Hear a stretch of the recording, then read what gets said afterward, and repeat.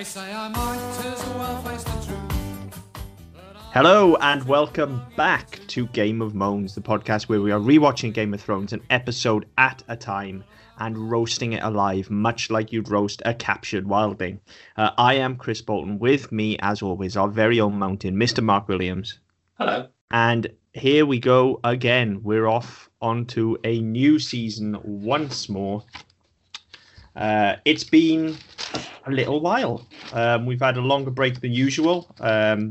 Apologies for that if you've been eagerly anticipating our return, but we've just kind of worked our schedules out a little bit so that we can run this through to the end of the year now in one straight run. But anyway, enough warbling. We are off with Season 5, Episode 1, The Wars to Come.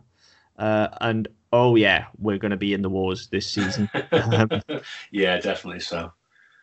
This is the season for me. And I remember on my first watch through, it was this season for me where the show really started to take a nosedive. Yeah, I mean, this is the first one where I had to wait and watch it live, as it were, and watch it week by week with everybody else. And I remember this I sort of skipped through it when I was watching the first four anyway, because I was watching it while doing other things and not working. And I was at that point. I was just like, yeah, fine, okay, I like it. It's holding my attention. I can do that. And then for whatever reason, I didn't engage with this season at all, and it really took me a long time to get into this season. I think you're right. I think this is going to be. Judging from the start of this episode, anyway, I think this is going to be a bit of a slog again, because I mean, this episode as a season opener, we've talked about this before. Their season openers either tend to go a million miles an hour and run out of steam very quickly, or they take forever to build and it just start gathering a bit of pace, and then the episode finishes. Yeah, I mean, this one for me was just slow. If nothing, this episode just seemed to go nowhere. I don't know. Maybe it's because we ended last season on such a high. You know, the last season I think it's fair for both of us to say we thoroughly enjoyed. We said at the time it's our favourite season. So this season has a lot to live up to. And I don't know. I hope I'm wrong. I hope on this second watch through that maybe I don't have as many problems with it as I did first time out. But we'll see as we go through.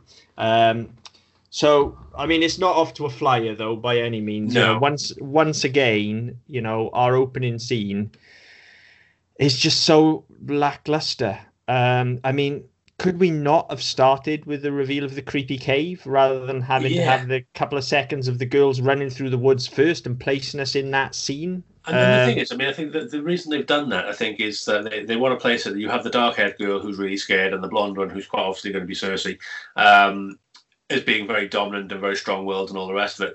But you get that in the cave, in the scene with the witch anyway. You don't need it here, but I think that's why they've done it, is to try and drag it out and try and flesh it a bit. It just seems entirely superfluous. Yeah, you absolutely don't need it here at all.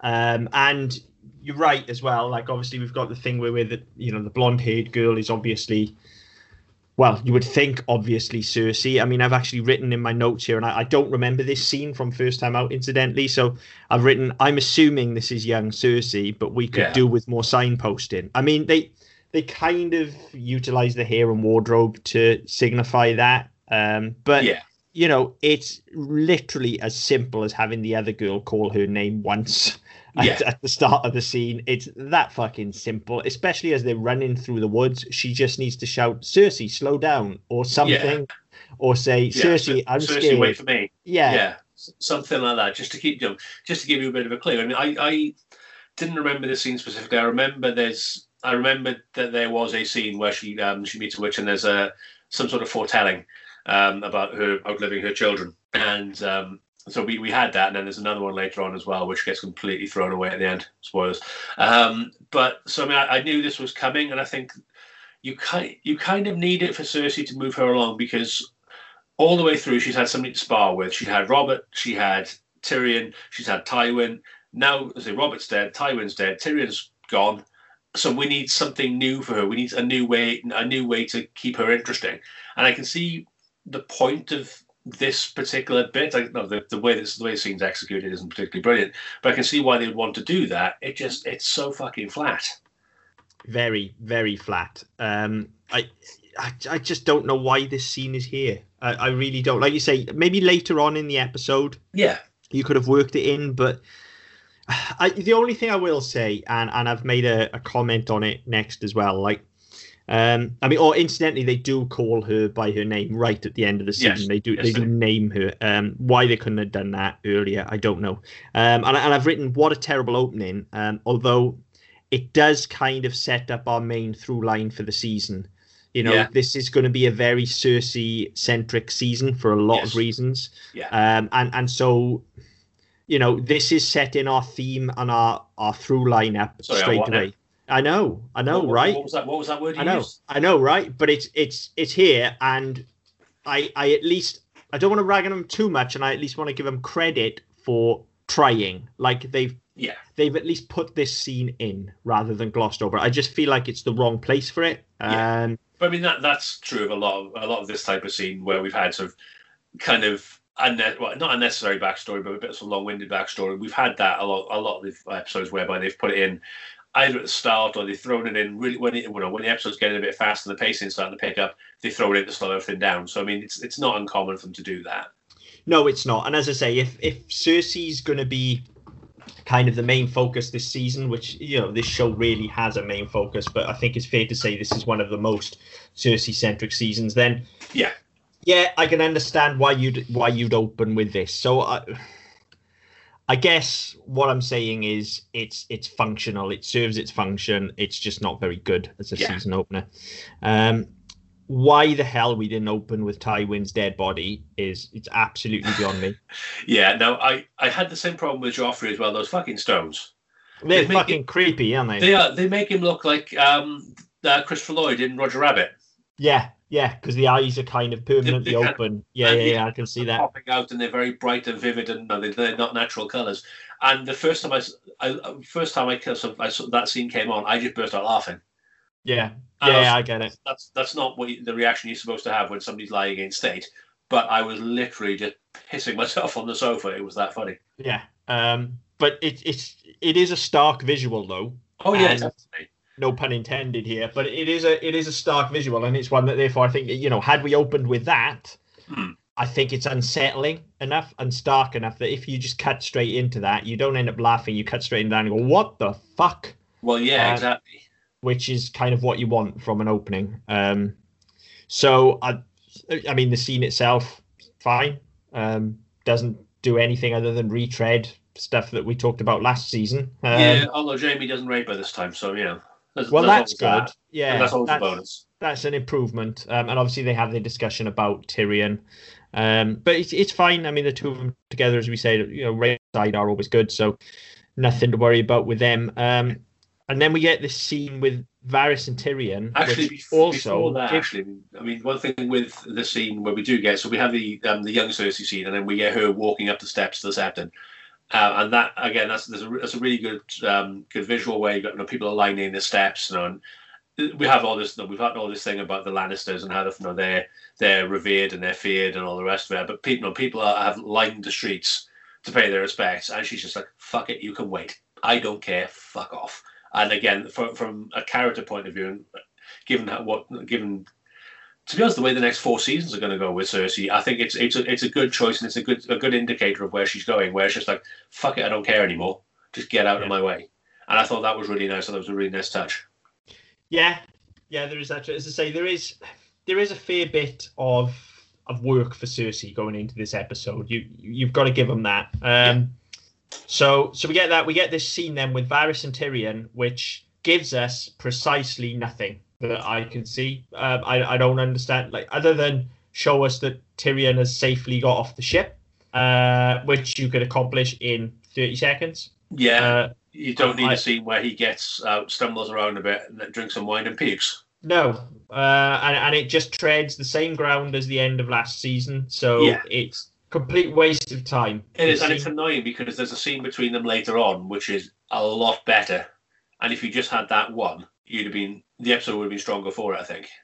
Yeah, and particularly when, we've said with these season openers before, the season closers and the openers tend to be this kind of whistle-stop tour of all the characters.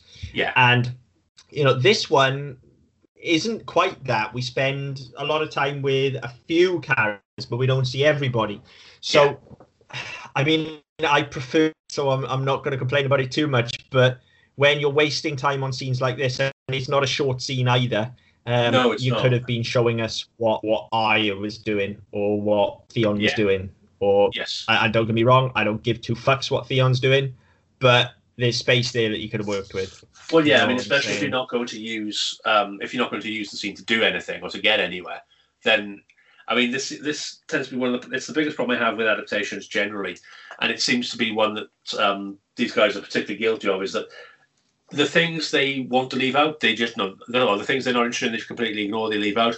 The things they want to include, they go to excruciating levels of detail to make sure they get in every scene, every line, every jibe, every bar, and it just sometimes you've got to know where to cut your losses, and these guys don't. And I think that the problem with this scene is that we've started to build the episode. The opener was kind of flat.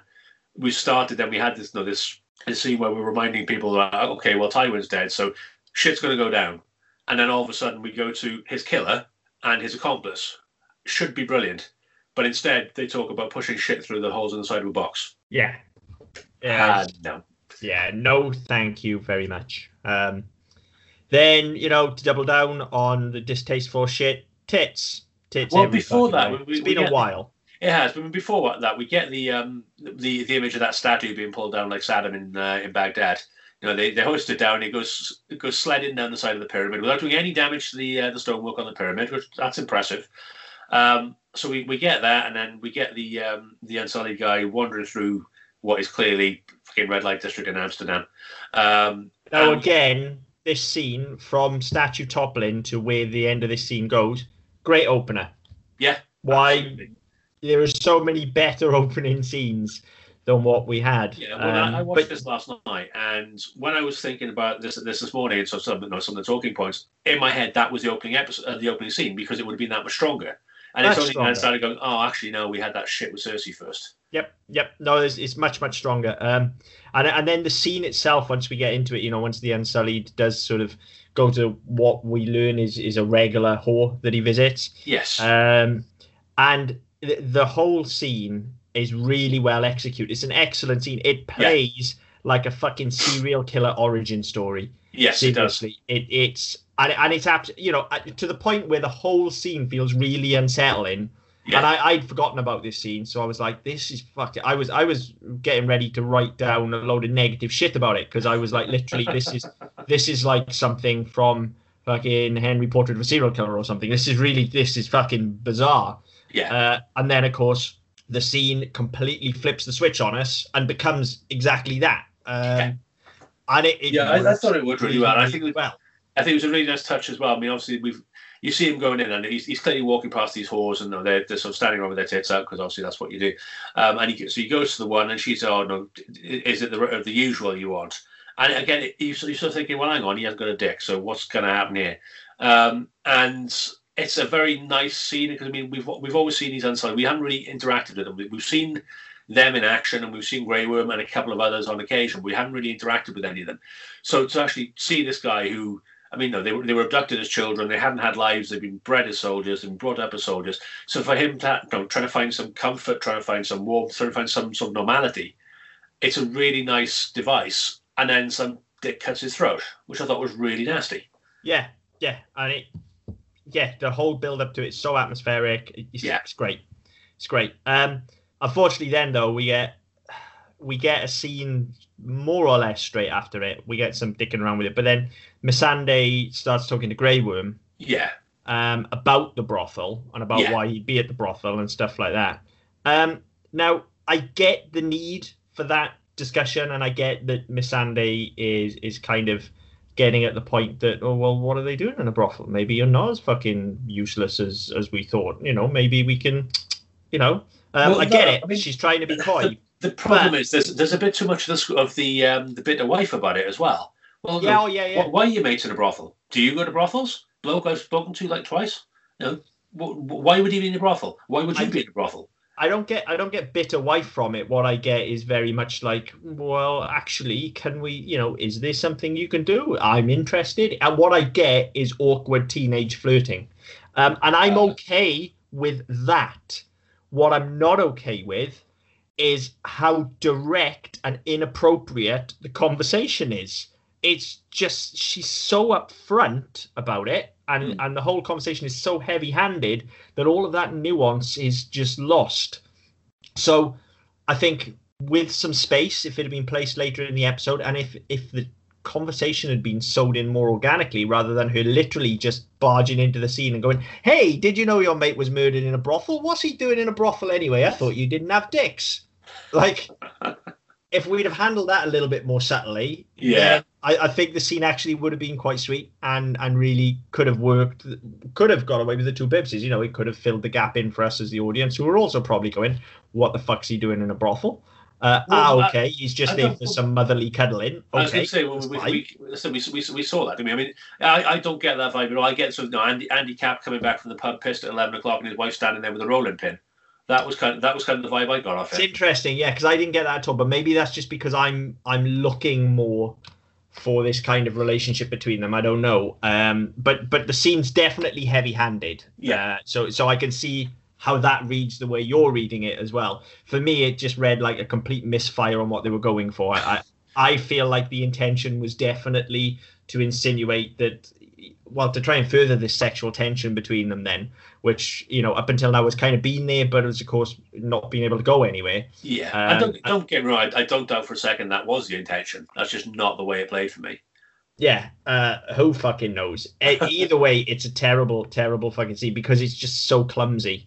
And not the performer's fault. I'm not laying blame at the performers there at all. That's in the fucking writing. There's a writing issue and there's a directing issue there. Yeah, very much so. But I mean, more than anything, I would say in the writing, because somebody wrote those clunkers. So, somebody wrote Missandei storms in and demands to know what went on at the brothel, basically, rather than Missandei coyly inquires why an Unsullied would be at a brothel. So there's that to it. Yeah. But then, if we want more sexual tension, here comes the Red Lady. Who's not in red? Who's in black this week? He's in black this week. I think because she's trying to show off to Jon, so wants to match his color palette. Maybe. Well, I don't know. That makes sense. She clearly wants Jon. Like, she clearly wants the D here. Yeah, definitely. No two ways about it. And look, she's a character that we've said before has always taken charge of that, and has never been afraid to go after what she wants. But she's all over Jon here. But it's not even subtle either. I mean, it's not even as if they're playing the fact that Jon is still a member of the Night's Watch and they're borrowing him. It's like he's there. He's training. Is it Ollie, the kid's name? Yeah. He's there, and he's teaching him how to fight, and he's doing a really good job of it as well. And the kid's getting really demoralized. He's like, no, I'm not shouting at you to be a dick. He sort of puts his hand on his shoulder. You need to do this, and it's almost a sort of not quite big brother, not quite father. It's somewhere in between. But it's not. He's trying to nurture him, and you can just see the kid getting more and more fucked off, and obviously that'll pay off later on in the series as well. But fucking hell. No, Melisandre, isn't it? I keep getting her and Missandei mixed up. It's Melisandre, yeah. Yeah, she comes down, and so we have the bit with Alsa Thorne, and obviously we get this nice bit of exposition from Sam that he's up for Lord Commander, and there's some other bloke we've never fucking heard of, so he's not going to get it. And so we get that, and then she comes down, and she doesn't go to Thorne, she doesn't go to anybody in charge. She goes straight to Jon and says, "King wants a word," and it's literally like, off you come. Fuck the rest of that. Don't worry about what you're doing. Don't worry about your sacred duty, all that shit. Get in the lift. Come on, we're going. Yeah. And there's no question. Nobody challenges it at all. And yeah, it's quite it's quite amusing to see. Yeah. It's just a weird little scene, isn't it? Really, like she's generally, when she's kind of all over people, you get the impression that there's something behind it. And we know that she thinks Jon has a part to play and what have you. But that again, that's not how the scene reads here. It just reads like she wants a piece of Jon to me. Yeah. She's literally all over him. Can't keep her hands off him. Like the scene in the lift where he's like, "Are you cold?" Because she's practically hanging out of her dress. I don't get it. The Lord's fire burns in me, and against any excuse, have a feel. Yeah. Okay. All right then.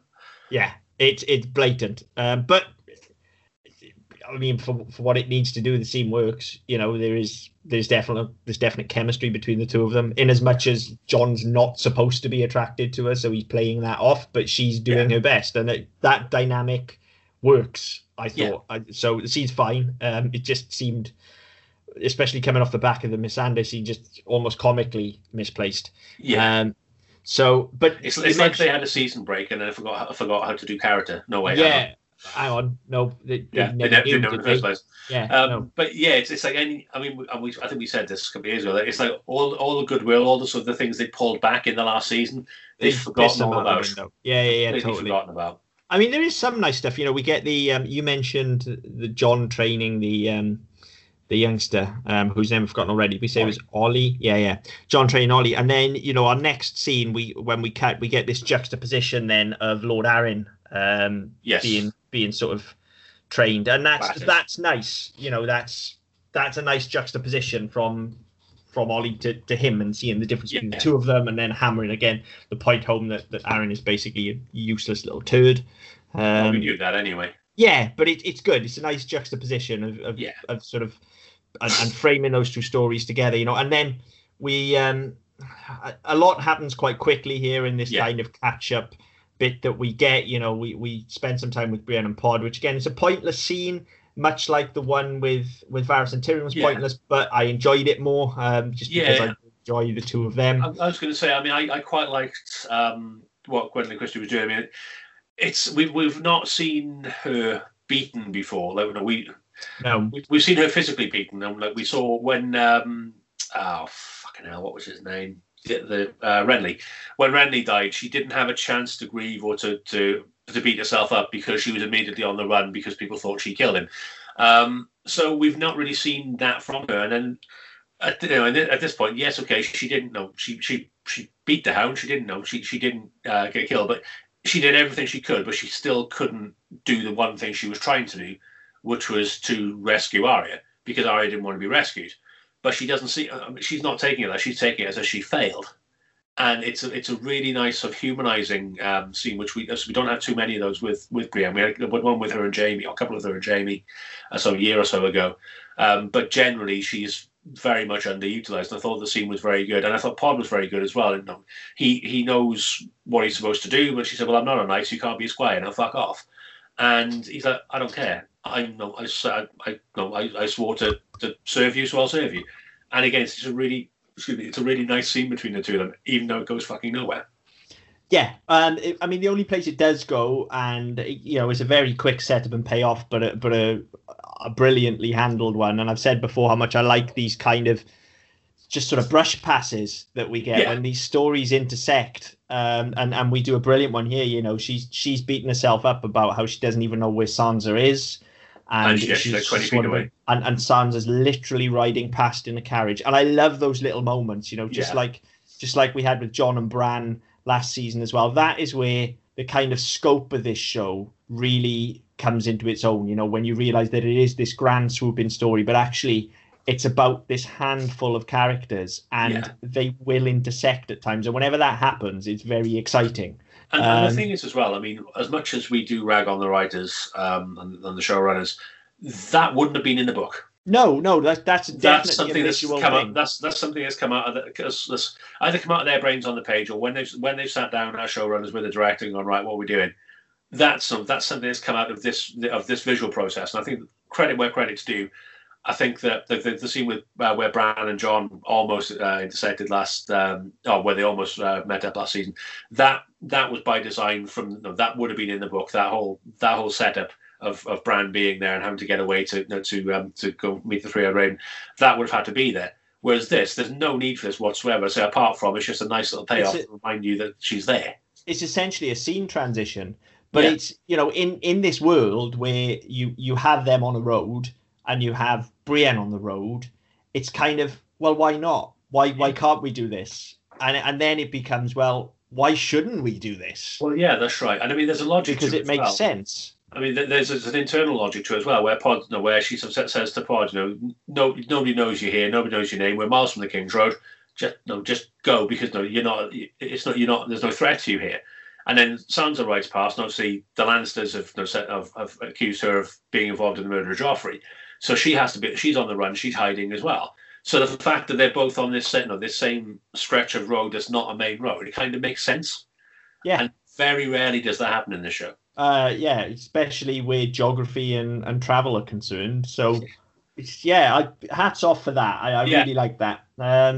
So right, then we get we're back to Cersei then, aren't we?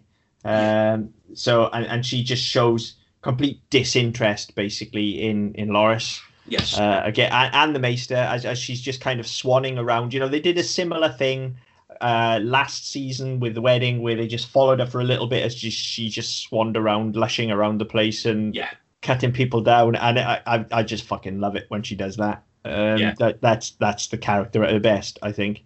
Yeah. So that's all good.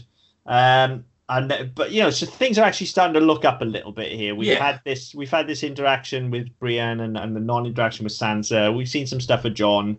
Cersei's being Cersei, and then fucking great, here come the Sparrows. Oh yeah. I'm not kidding you. This is, aside from something else that's going to be introduced this season, this is probably my least favorite storyline in the entire fucking show. I fucking hate it's so. I just hate it. The only good thing that comes out of it is a fairly spectacular ending to this story arc. But by the time it comes, I was bored shitless. So was I. There's also so much wrong with it for so many reasons, which we'll get into when we get there. Yeah. I'm not looking forward to the whole shame situation. Like there's so much wrong with this storyline. Yeah. I fucking hate it. But I mean, even the way it's framed, that they're immediately framed as being fanatics because Tywin's brother, whose name I can't remember, I want to call him Kevin, but he apologizes for what's his fucking name, Lancel. He apologizes for his appearance and the fact that he found God and he found the religion, and it has its place, but they're all bloody fanatics. And think, well, hang on, that's a bit on the nose, and also they're not played it's not played out that they're fanatics throughout the season. And let us make that decision as an audience. Yeah, let's see that over the next couple of episodes. Not tell us that within 10 minutes of them first being introduced. Yeah. So yeah, they're not introduced well. I hate the fucking storyline. You're going to hear me whinge about it every fucking week. There is a lot of reasons why I hate it as well. Okay, this isn't one of those things like with Theon where I just go, well, I hate him because he's a cunt. The whole story. There's a lot wrong with this, and we'll pick it apart as we go through the season. Yeah, and even the way they've introduced it. I mean, if you're going to introduce something that's going to be fairly pivotal to the next, 2 seasons? Yeah. Then you kind of need to actually introduce it, not just have something. Because by the time we get introduced to the High Sparrow, which is Jonathan Pryce, isn't it? Yes. By the time we get introduced to him and we get introduced to their religious faction or whatever they are, we've seen Lancel a couple of times. And I don't think anybody cares. So we're just like, oh, well, there's another one of those fucking idiots. There's no grandeur. There's no sort of pomp. There's no ceremony. There's nothing that says we're reclaiming Westeros in the name of one of the 17 million gods you've got. Because it doesn't happen. And you think, well, if they're going to be religious fanatics, that's what they need to do. They need to come in a fanatic way and try and impose rather than subtly integrate. Definitely, you know, and you mentioned Lancel there as well, and incidentally, there is a moment with Lancel I do love in this scene, which I'll just touch on now before I go into what I was going to say about him. They have an exchange where Lancel's apologising to Cersei, and he says, "I'm sorry, I tempted you."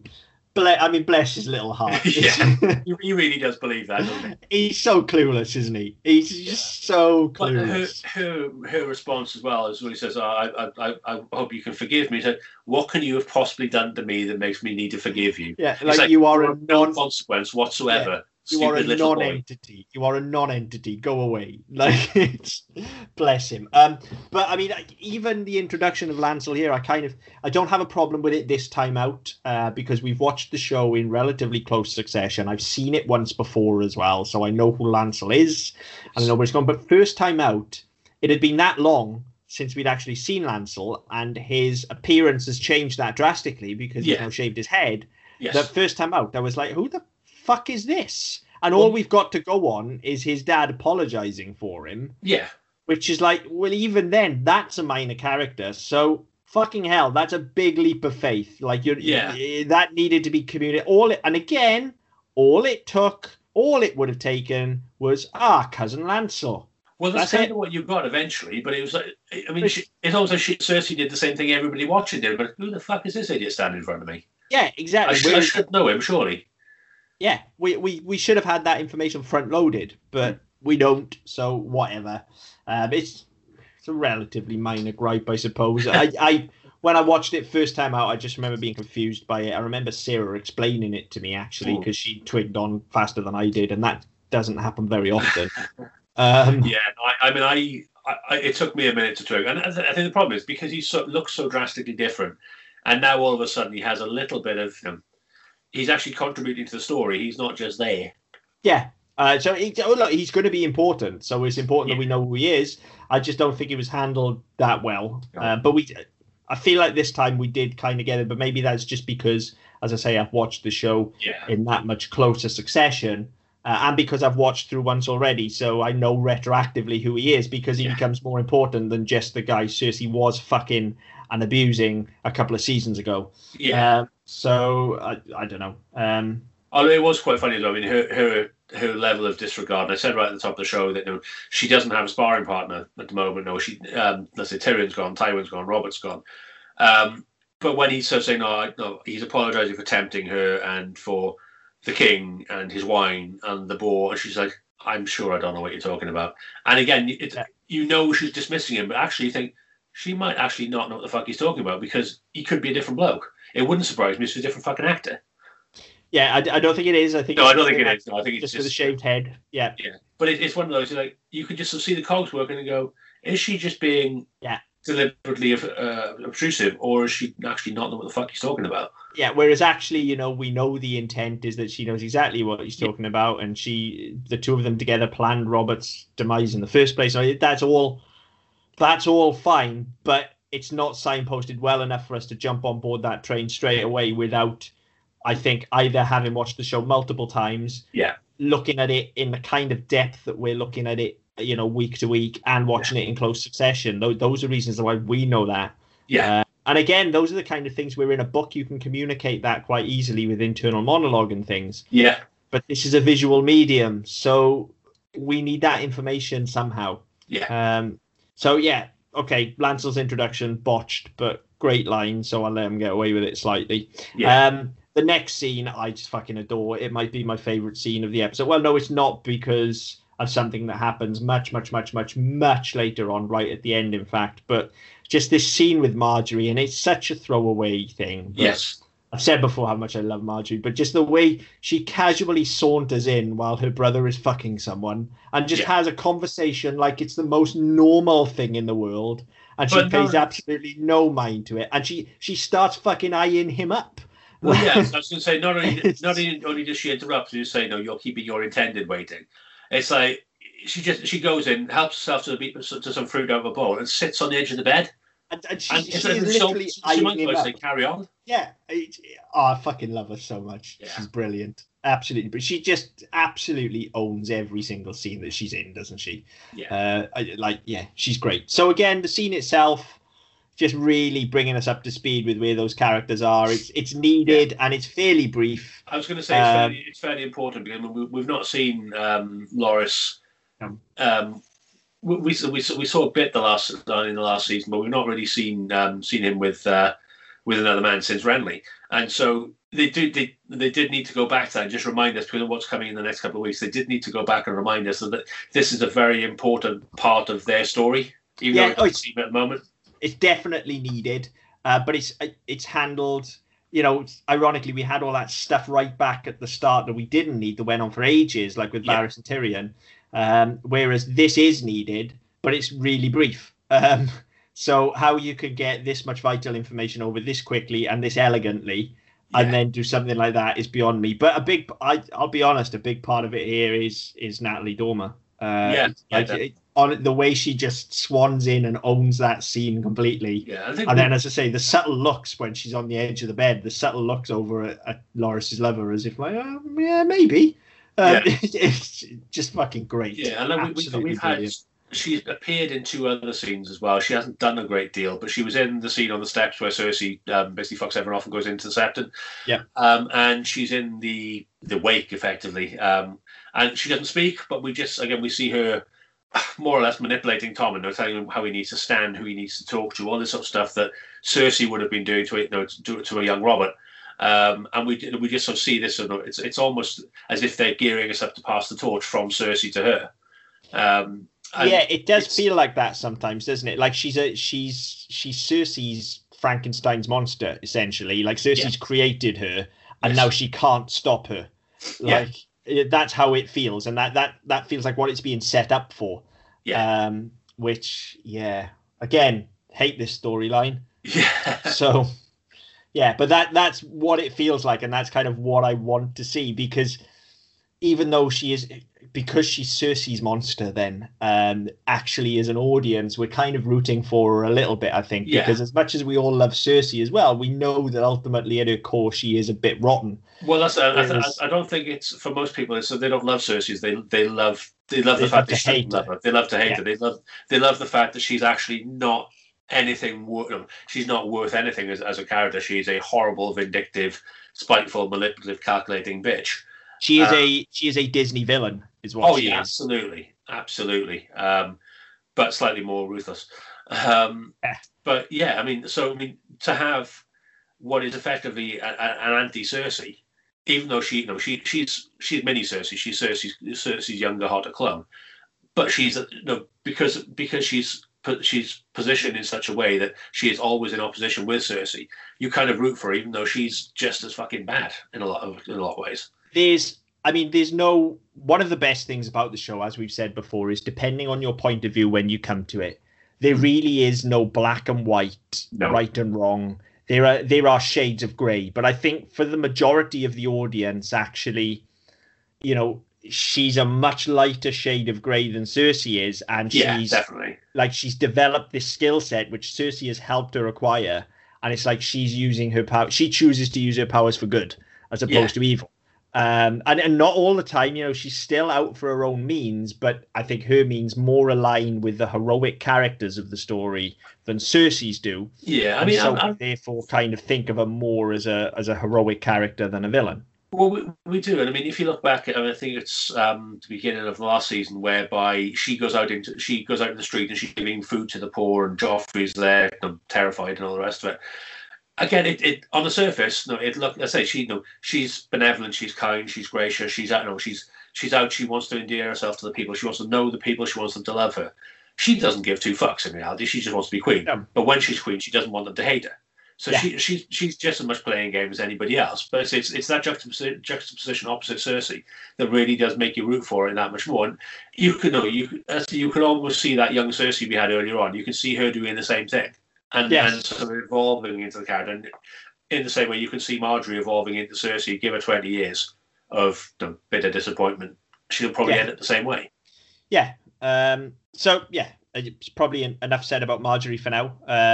I'm part of the Marjorie fan club. So, we've got a whole season of Marjorie to talk about. Where we really have, So, back to Varys and Tyrion. Now, this is a better scene because it's stuff that's needed, but Jesus Christ, this is overwritten. This is the most grossly overwritten scene I think we've had to date. Like, why communicate in 10 words when you can use 1,000 is what this fucking scene feels like. Because the actual, yes, we need the information, but when you get it off the back of what we've just had, where we've communicated a lot of information quite quickly, all of a sudden here, Varys becomes a fucking poet out of nowhere. He's just talking up a fucking storm. This just, and it's all just this flowery, just talking in circles, isn't it? Yeah, it's talking in circles. And the thing is, it starts badly because you get Tyrion's there looking off a balcony, and he starts by insulting Varys and calling him all the sort of the negative nicknames, and then Varys responds by calling him an imp and a half man. And we get it. There's a burgeoning respect. They kind of like each other. They know what each other's about, and there's a bit of respect there. I get that, but that's unnecessary. And then we get this thing about Tyrion having given up, and he's at his lowest ebb because he's not a lord anymore because he killed the king and he murdered his lover and he's run away and all the rest of it. So he's downtrodden, he's beaten and broken, and he just wants to drink himself to death. But within 5 seconds, he has a new fucking cause. Yeah. And that's my biggest problem with the scene. There's so many words and so many lines in the scene. But when it comes to it, you get the introduction of going to meet Daenerys and his acceptance within seconds. So, well, hang on, why can't we just have that? Why do we need the last 3 minutes of you two talking bullshit? And it's just because they're characters that we know like to talk and are generally very good at talking. So we give them things to say. And there's a line in the very last episode about the difference between having a lot to say and having something to say. And that's kind of what this is here, is that we know these two fuckers are verbose. We know they talk a lot. We don't need to see it every time they're on screen. Sometimes you can say more just by throwing a quick line in and buggering off like we had in the last scene. Yeah. Oh, exactly. It's just, I think it's the worst offender that I've seen yet. This scene is grossly overwritten. Horrible. So moving past that, we get peasant problems. For the first time this season. Dany's getting a lot of peasant problems now, isn't she? Like this is happening a lot. If you put yourself in that position, then you kind of inherit that. But we do get we get some hark back to the last series whereby Jorah advised her not to send an army back to wherever the fuck it was, but to send what is effectively a diplomatic mission.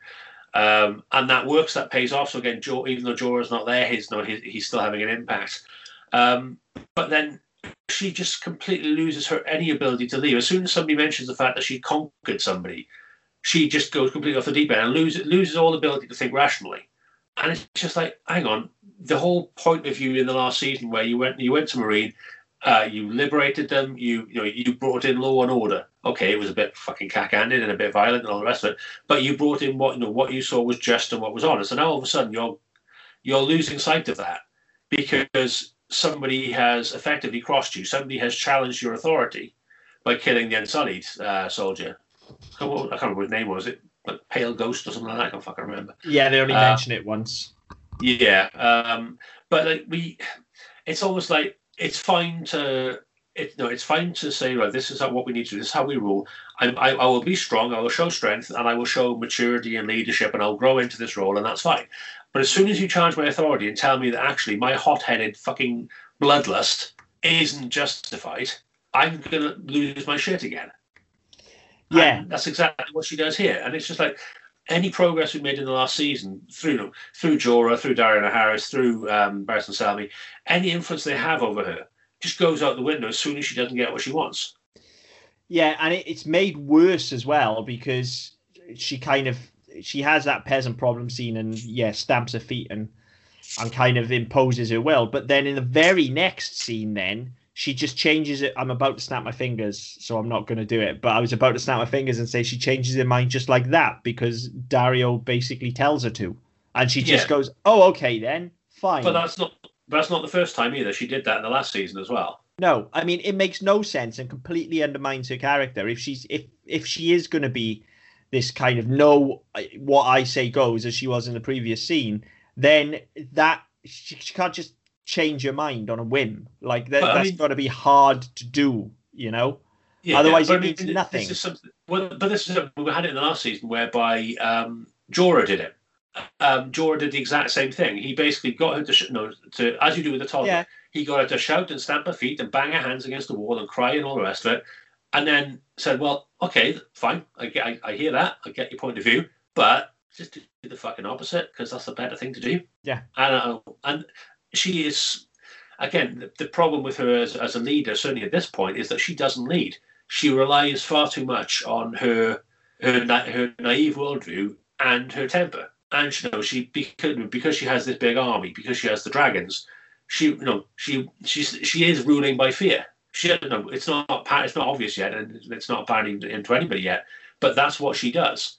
She's a despot in scantily clad robes. Yes, that's exactly what she is. As well as we've said from episode 1, really. But You mentioned the dragons there as well. You know, that again is some really nice stuff we get with the dragons, like just beautifully shot. Danny going down into the chambers is beautiful. You know, we get the close up of the chain moving, Yeah. and then we just get this moment of calm before all of a sudden just the dragon is just there, and it's beautifully handled, very, very well shot. Again, not my favorite thing in the episode, but another good contender. But yeah, that's really beautiful stuff. It was good. I mean, I wasn't quite sold when she leaves. So I mean, she goes down there, and I was watching it, but it was one of those. I got to a point in the episode I was just like, oh, really? I want to go and like hang myself from something at the moment. I'm that bored. But so she goes down. It's to do with the conversation she has with Dario when they're in bed, and she goes down there. And she goes in and starts calling out to them, because obviously that's a good idea. And again, we get this really nice sort of horror vibe whereby the music just sort of starts to build slowly, and it's really nice. It's really atmospheric. It's fucking pitch black apart from her, and it kind of there's the outline of a couple of pillars. You see the chain. It's beautiful. But then they have the kids have their tantrum. She turns around and fucks off. And then when she's outside, she goes out through the vault door. Sorry, bang my mic. She goes out through the vault door. She turns her back and leans on the wall next to the door as they're closing it. And the look on her face, I can't tell whether she's trying to be terrified and like her adrenaline keeping her going, or she's exhilarated, or she's a little bit fucking turned on, because her face is saying three different things at once. I mean, I got terrified from it, but I don't know. I need to go back and rewatch that, because I didn't notice the other two. So it's just like she doesn't quite, whether it's her or whether it's the director, nobody's quite made up their mind how they wanted to play that. I get she should be terrified, but there's more of an exhilaration for me that she's sort of portraying, and I don't know what it is. But I went back and watched that scene again this morning, and I got the same from it then as well. Yeah, I need to rewatch that. I mean, exhilaration makes sense as well. You know, she can be scared and exhilarated at the same time. And I guess maybe that can make people horny. Well, to be fair, plywood floor makes her horny, doesn't it? Yeah, I mean, maybe it's a choice. Maybe it's a choice. Maybe we're not giving credit where it's due there. Maybe it just doesn't work for us. But a director was there and a performance choice was made that says, okay, you're scared and exhilarated, and that gets you wet. Who knows? Yeah. Who knows? Maybe. Who knows? I don't know. I'm not even exploring that avenue. Forget it. I'll just leave that one there. So that out of the way, now we're on to what I think is the best stuff for the episode. And actually, we did this a disservice. We didn't mention earlier on the discussion that John had following his meeting with Melisandre. Oh yeah. I was just going to go back to that, because again they had that. I don't know what it is, but we talked about in season 3 where John and Ygritte climbed the wall with the others, and you had that mat behind them, and it just looked really out of place. Yes, and it kind of looked like clearly they built their soundstage and they're standing on the edge of it, and they've got this big fucking green screen in front of them. But again, it just didn't look right. The whole sort of expansive forest and stuff in front of them just looked fucking off. Yeah, I would agree. The mats on this show they're weird, aren't they? Occasionally they're brilliant, occasionally they're not. More often than not, I'll say they're good. Yeah. Sometimes they're passable, and sometimes they're downright fucking awful, and that's what this was, I think. Yeah. But yeah, just probably the same one as before, to be fair. Probably reused it, yeah. So yeah, just to pick up something, circle back and pick up. Then he has a conversation with Stannis that basically says, you know, we need Mance's army. You need to convince him. And you have until nightfall to convince him. And I think as well, I mean, it's a good scene for John, because John has kind of very quickly bent the knee, and after everything he's seen, everything he's experienced, he's still very much, this is how I was brought up. It's lords and kings and all the rest of it, and I know my place, and I will bow, and I will be respectful and courteous, and I won't speak out of turn. But he knows full well that Stannis ain't going to get this army, because even if Mance does bend the knee and so pledge his forces, they ain't going to do it. And John understands them. He knows them. He spent time with them. whether he likes all of them, whether they like him, there is a begrudging respect, certainly with Tormund, which will come up obviously as the show goes on, and the two of them have more interaction. But there's a begrudging respect because he has taken the time and he understands where they're coming from. Yes, okay, he's still a crow. Yes, he's still a brother of Night's Watch, and yes, he's still protecting the wall from them coming south as much as anything else. But he can empathise, he can identify with them, and that's something that Stannis and any of the other would-be kings in this show would have completely not got. And then we talked about, Joffrey was a cunt anyway, but we talked about Robb and how he wasn't exactly, he wasn't politically astute. He was just kind of, well, my dad was going to war, so now I'm going to war. And he just didn't really grow into that leadership role. And Jon, even though he never seeks it, even here he's saying, look, you're not going to lead these people. I can tell you that now. They're more likely to follow me, a bastard with nothing who has earned their respect, than they are you, just because your brother was king and his kids aren't his kids. Yeah. The scene is good for that purpose as well, as you say. It tells us a lot about Jon as we know him now. At this point, and when I say at this point, I mean during that scene. Because as you say, during that scene, this is still Jon Snow's bent the knee and is thinking about Winterfell we've already seen him crack and start to question everything that he knows and whether the wildlings are correct and whether the Night's Watch are wrong. And then we kind of got into it last season that actually he understands that all of this is wrong. All of the politics doesn't matter because the White Walkers are coming. But he's still not fully taken that plunge. He still respects the fact that Stannis has what he thinks is a rightful claim to the throne. Yeah. And so he, as you say, he's noble and just, and he's our hero. So he decides that he will go off and talk to Mance. So that brings us. I mean, in that scene as well, Davos doesn't say a great deal, but again, you kind of get that impression that he's kind of in the same boat. He's following because he believes in Stannis, he believes in his claim, and he serves him. Yeah, but it's honor, and he will do what he is bid. But he because of his background, because of his past, he can also see the shades of grey. And the way he stands then, it's almost like there's not quite a disbelieving or a sort of disagreeing look on his face, but there's just a sort of slightly more concerned, more worldly look about him.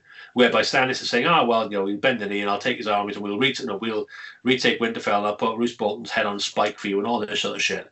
And he's there you can see his brain turning and going, yeah, that's not the right tack with Jon or with these people. That's not going to work with any of them. Yeah. And he knows. And I think that's something that, I mean, all of the kingly characters we've had, with the possible exception of Mance, have such a naive worldview whereby they believe they have this divine right of kings, whereby I'm the king because it's blood right, it's my blood right, it's my birthright, and the gods have foretold it and all the rest of it. Nobody actually believes that there are people involved and people have their own agency, people have their own wills, their own desires, their own wants, and won't necessarily follow blindly just because some moistened bin throws a sword at you from a lake. Yeah, exactly. And that brings us back around there to say that Mance is the only one that necessarily doesn't have that kind of almost birthright approach to it. Because that brings us back then to the discussion with Jon and Mance, which is where we're back to. I just wanted us to circle back around to that because I feel it's weighty, particularly for Jon's progression, for us to have had that discussion. So we get the discussion between Jon and Mance, and the scene is just phenomenal. It's very well written. It's superbly performed and directed. It's faultless. Exactly at the right level. It's pitched at the right level, and even what it leads into with the last scene. Again, Mance's delivery and just the way he's just like, I'm me, and I'm not gonna pretend. I'm not gonna lie. I'm not gonna pretend to be something I'm not, and I'm not gonna tell other people to do that either.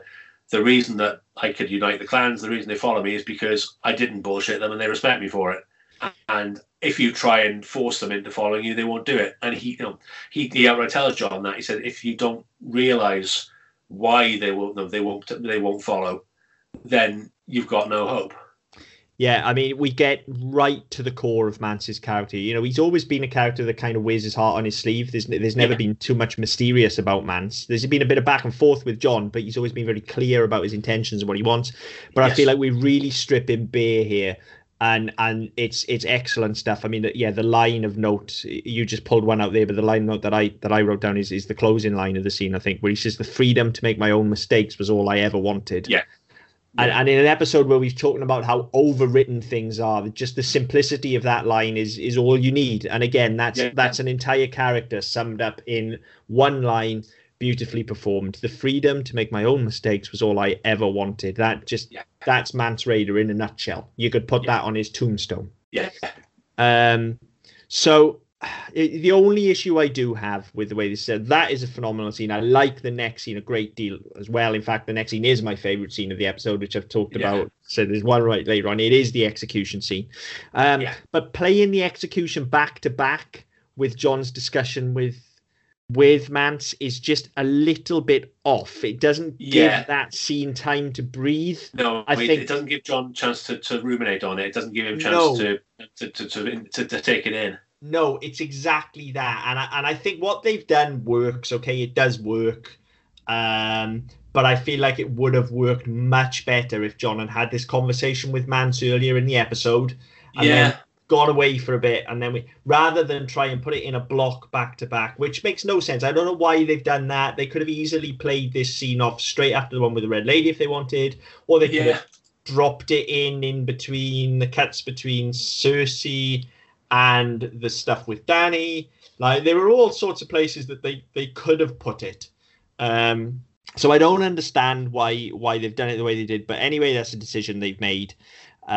So it just there's this moment of silence really as Mance is about to be lit, and he's, you know, they ask him, has he got anything to say and things like that, and there's a moment of silence from Mance. And it's almost like there's that moment where, you know, we are meant to think as an audience, okay, maybe he did listen to Jon, maybe he's thought about it, maybe Jon got through. But it doesn't quite pay off, because it doesn't feel, like you say, like Jon hasn't had a chance to ruminate on what's been said, and neither has Mance, because it's been so sudden. And by that, what I mean is actually us as an audience, we haven't. Because it takes us, because this is happening off screen, this progression in both their characters, it has to happen in our heads. So we have to have that conversation. We have to say, okay, did Jon make more sense, or did Mance make more sense? Whose side am I on here? Which side of this very grey line am I going to poke my flag in? And so, the intent is clear from the silence with Mance, you know, because there's a very pointed look as well, and it's performed perfectly. I'm not faulting it. The intent is very, very clear. I think the scene is executed well.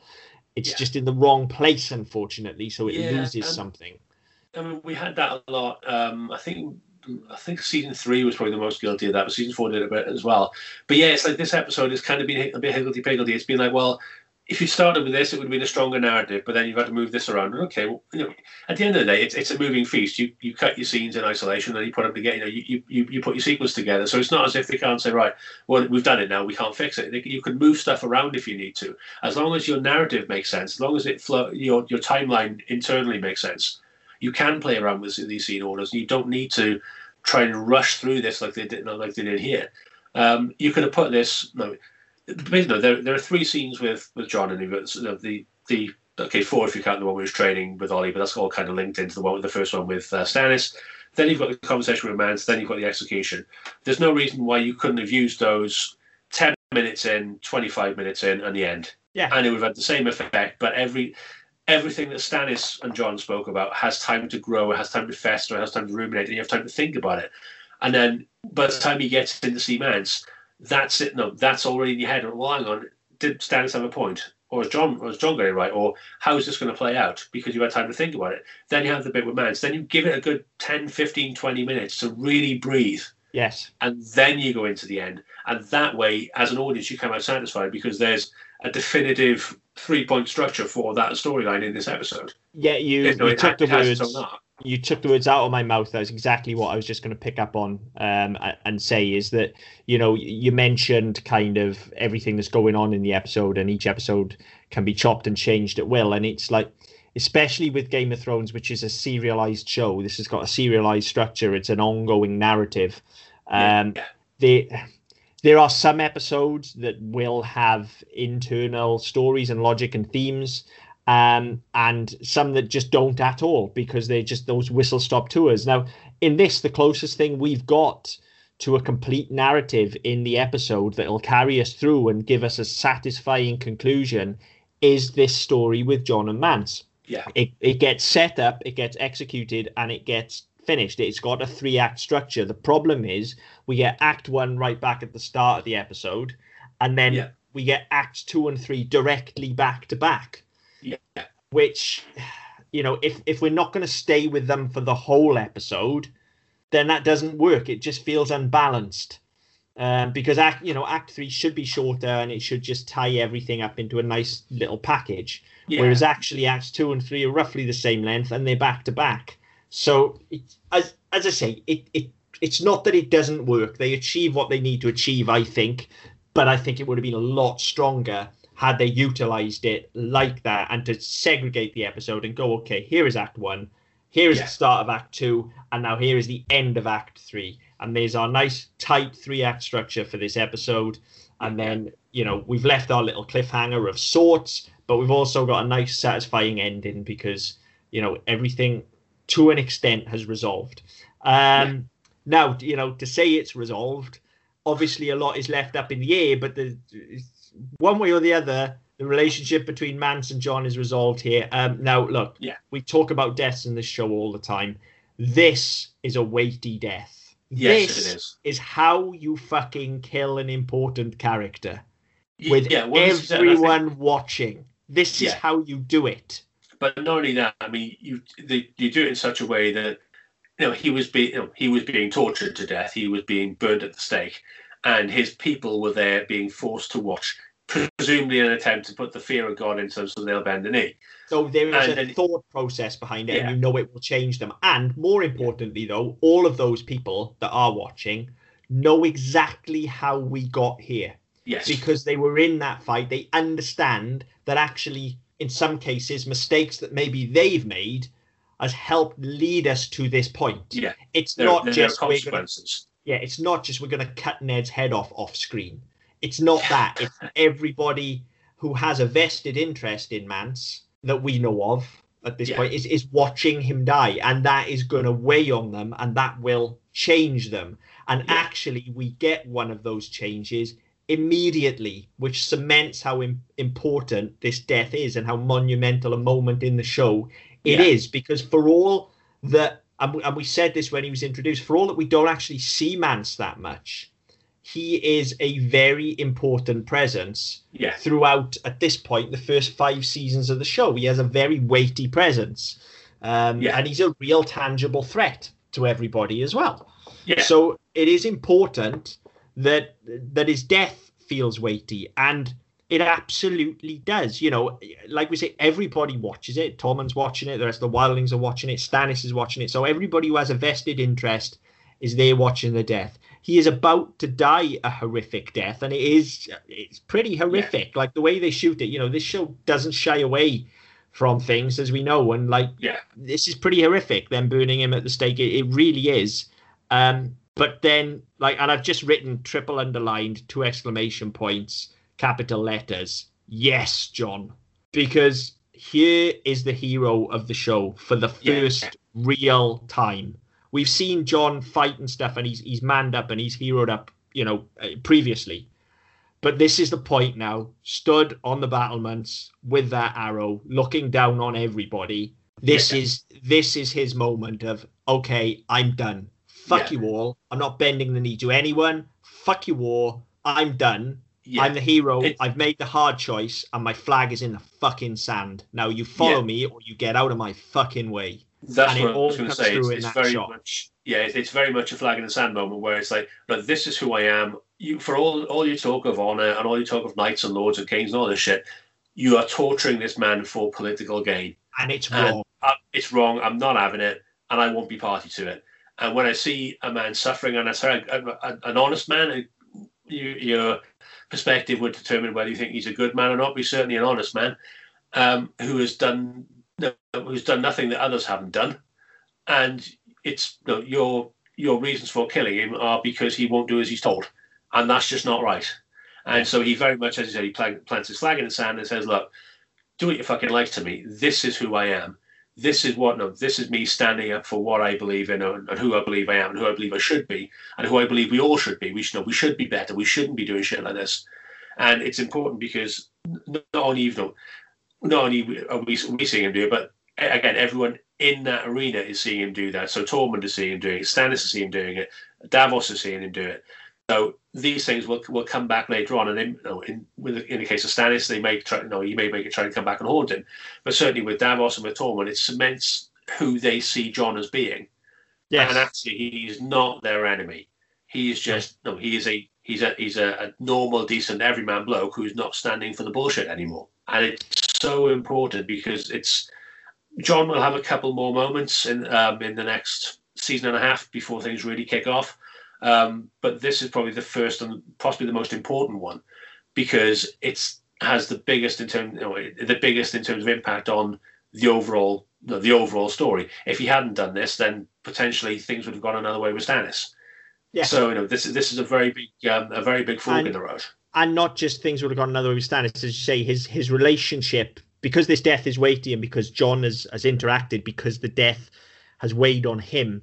This has now fundamentally changed his relationship with Tormund, for instance.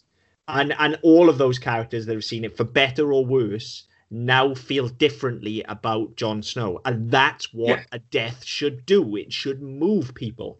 Not always for the better, sometimes for the worst. Sometimes it will reduce previously strong characters to gibbering wrecks, if that's how we're going to go with it. It would all depend on the relationship that they have with those characters. But it is fundamentally important that a death changes people, because in life this happens and it does change you. You are not the same. And so if you want to tell a story and you want people to connect with that story, then we need to be able to connect with that emotional through line. And I honestly feel this is the first time that they have really absolutely nailed it. They've got closer over the past few seasons. There have been some deaths that have worked. Ygritte's was particularly good, as we said. Yes. But even that kind of now feels like the kind of foreshadowing to this. Like that's the first step on Jon's journey. Yeah. And now this is him going, no, absolutely, I'm with these guys. This is who I am. And the thing is that we had very early on where Ned was killed and then when Robb was killed, he was rash, he was impulsive, he was impetuous, and he didn't respond in a way that a hero should. And again, it's good because he's on this arc, he's on this journey as well. He's growing into this role, and so we saw a lot of that sort of that petulant gibberish where he was running off to join Robb at war, and he was going if they hanged him, and all that sort of shit, and then they brought him back with a song, all that stuff. It makes a bit more sense now because we can see him growing, and we see how he coped with Ygritte's death, how he's coming to cope with the deaths of people that matter to him, and it's not just piss and vinegar. All of a sudden, it's actually with Ned. Yes, Ned was an honourable man, and he was my father, and he treated me well, and all the rest of it. But it's out of duty. It's not out of love necessarily. It's out of duty that I'm going to Robb's side because Robb's my brother. It's not because he believes in the cause necessarily, it's because he's his brother. Whereas all of a sudden, the only woman he's ever loved is killed in front of him. And that crushes him. And then he starts picking himself back up, and then he's expected to be a party to what is effectively a really fucking grisly murder. And that weighs on him. And so all of a sudden, he's thinking, right, I'm not what they want me to be in this. I'm feeling things, and I can't express that if I just stand back and do nothing. And so Ygritte's death reads, he goes out through the gate, and he goes and seeks out Mance, and then he burns Ygritte, and then he executes Mance here to spare his suffering. These are choices as opposed to reactions, and I think it's a very important differentiation to make. Is that he is choosing this because it's right, not because it's a knee-jerk gut reaction whereby, well, that's what I have to do that without thinking about it. He's rational all of a sudden, and that's what makes it more important and more weighty for me. and it's that, as you say, it's weighty because we've seen him grow throughout the last 5 seasons, and you understand now that even some of the bullshit, like, it takes all of that to get you here.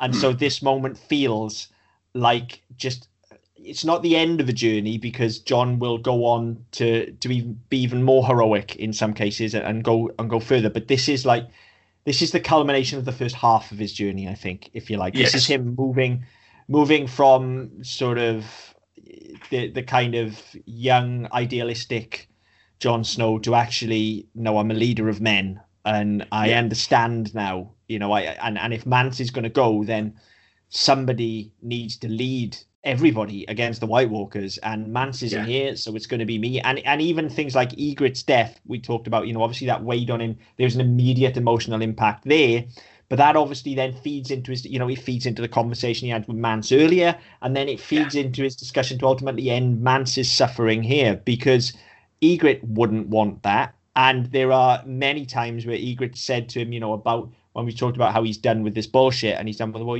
just like her words, remember back at the cave, Jon Snow. Why can't we be back at the cave? Why can't it be simple?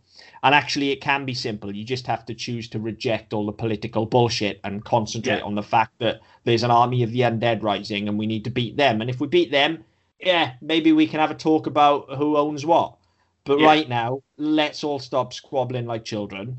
And certainly, let's not torture people for funsies, because that's not cool. Okay. And it's also kind of, like you said, there's that interesting kind of dichotomy that exists, I think, with all kind of heroes. And I think this is something for me that goes wider than Game of Thrones, but I think all true heroes have to be chaotic neutral. I don't think they can be anything else, because when you look at heroes that resonate in pop culture, okay, you look at somebody like for instance, I'll just pluck it out because I'm wearing a Marvel t-shirt, so it occurs to me, somebody like Captain America, then, who initially, that's the one I was going to say. Right, so if you look at his trajectory in the Marvel Cinematic Universe as opposed to comics, let's just take something nice and simple and shorter, like the Marvel Cinematic Universe, and you look at something like that, and initially, like, yes, he is Captain America, and he's fighting on the side of the Allies in the war, and it's all for country, and it's all jingoistic, and there's something very hollow about that, because he doesn't actually understand why he's doing what he's doing, other than Germans are bad, okay? And it's kind of like he feels he has a duty, but he doesn't necessarily care what that is. He just he wants to do something to be involved. And what necessarily, it's only when he actually goes overseas and he fucking, what were they called, that platoon they got captured. It's only then he realizes, actually, it's not just prancing around. I've always said I wanted to fight. I don't want to prance around in boots and sell fucking war bonds. And at that point, he grows. He goes, right, okay, well, I've got to make a stand. And that's his line in the sand, where he says, right, okay, it's all well and good saying there's a war effort and all the rest of it, but prancing around in fucking red boots isn't really doing anything to help. And you do kind of need that point. And at that point, he starts thinking for himself. And by the time you get to Civil War, for example, there's very much thought process to everything. And there's logic, there's reasoning. And it may not be a popular decision, but he's willing to argue his corner, not just blindly follow orders.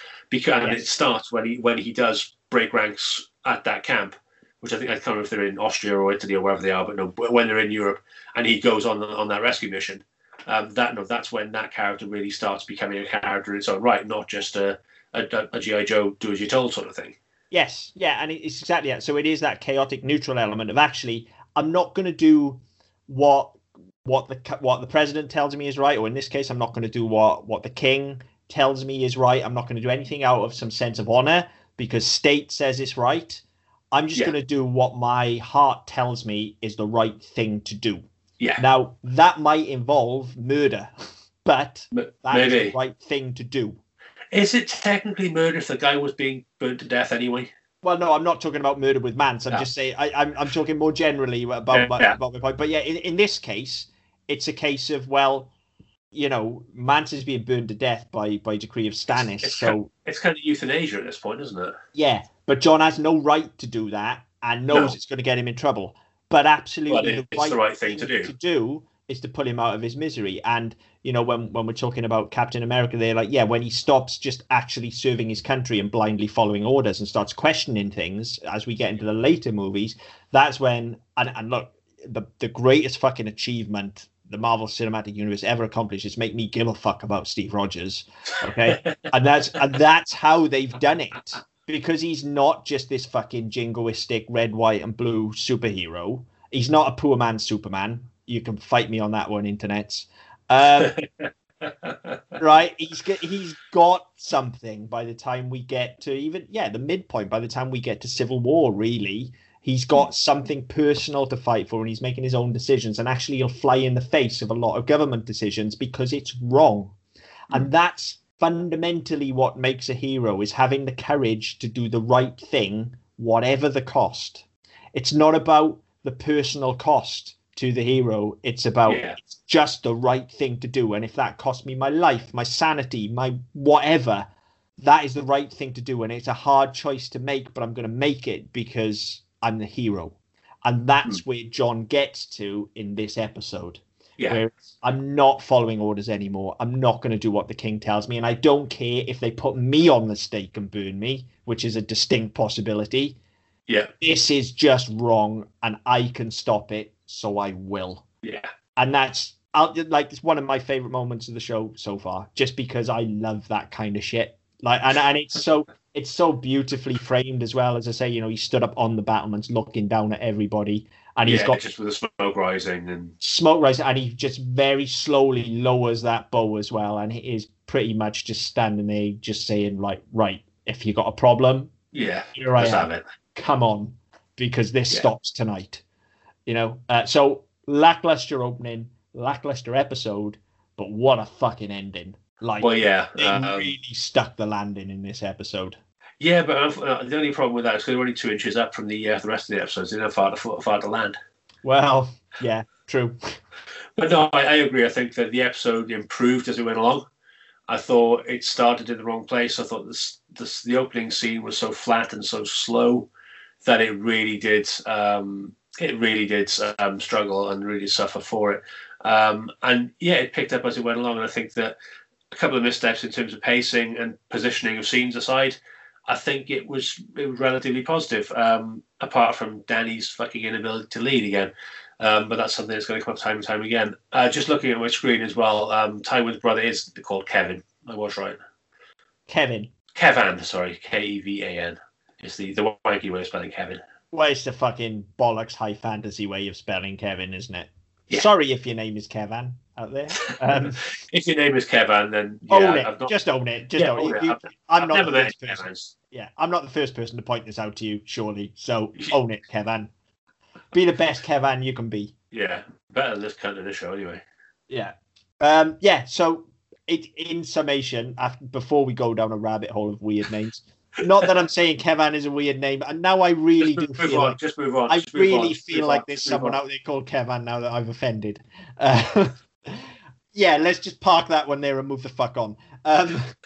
In summation, yeah, not a promising start to the season, if I'm honest. I love the ending, but that is because it's more Jon stuff, and we all fucking know by now, if you've listened to the show before, like, this is anything with Jon Snow is my favorite stuff, okay? Because this, as I've just sort of talked excitedly about for the last 5 minutes, Jon is the hero of this story, and whenever I feel that we focus on him, I feel like we have real forward momentum and he gets growth and he's somebody that we can get behind. So I enjoyed the end of the episode, but the rest of it, fuck me, I was bored.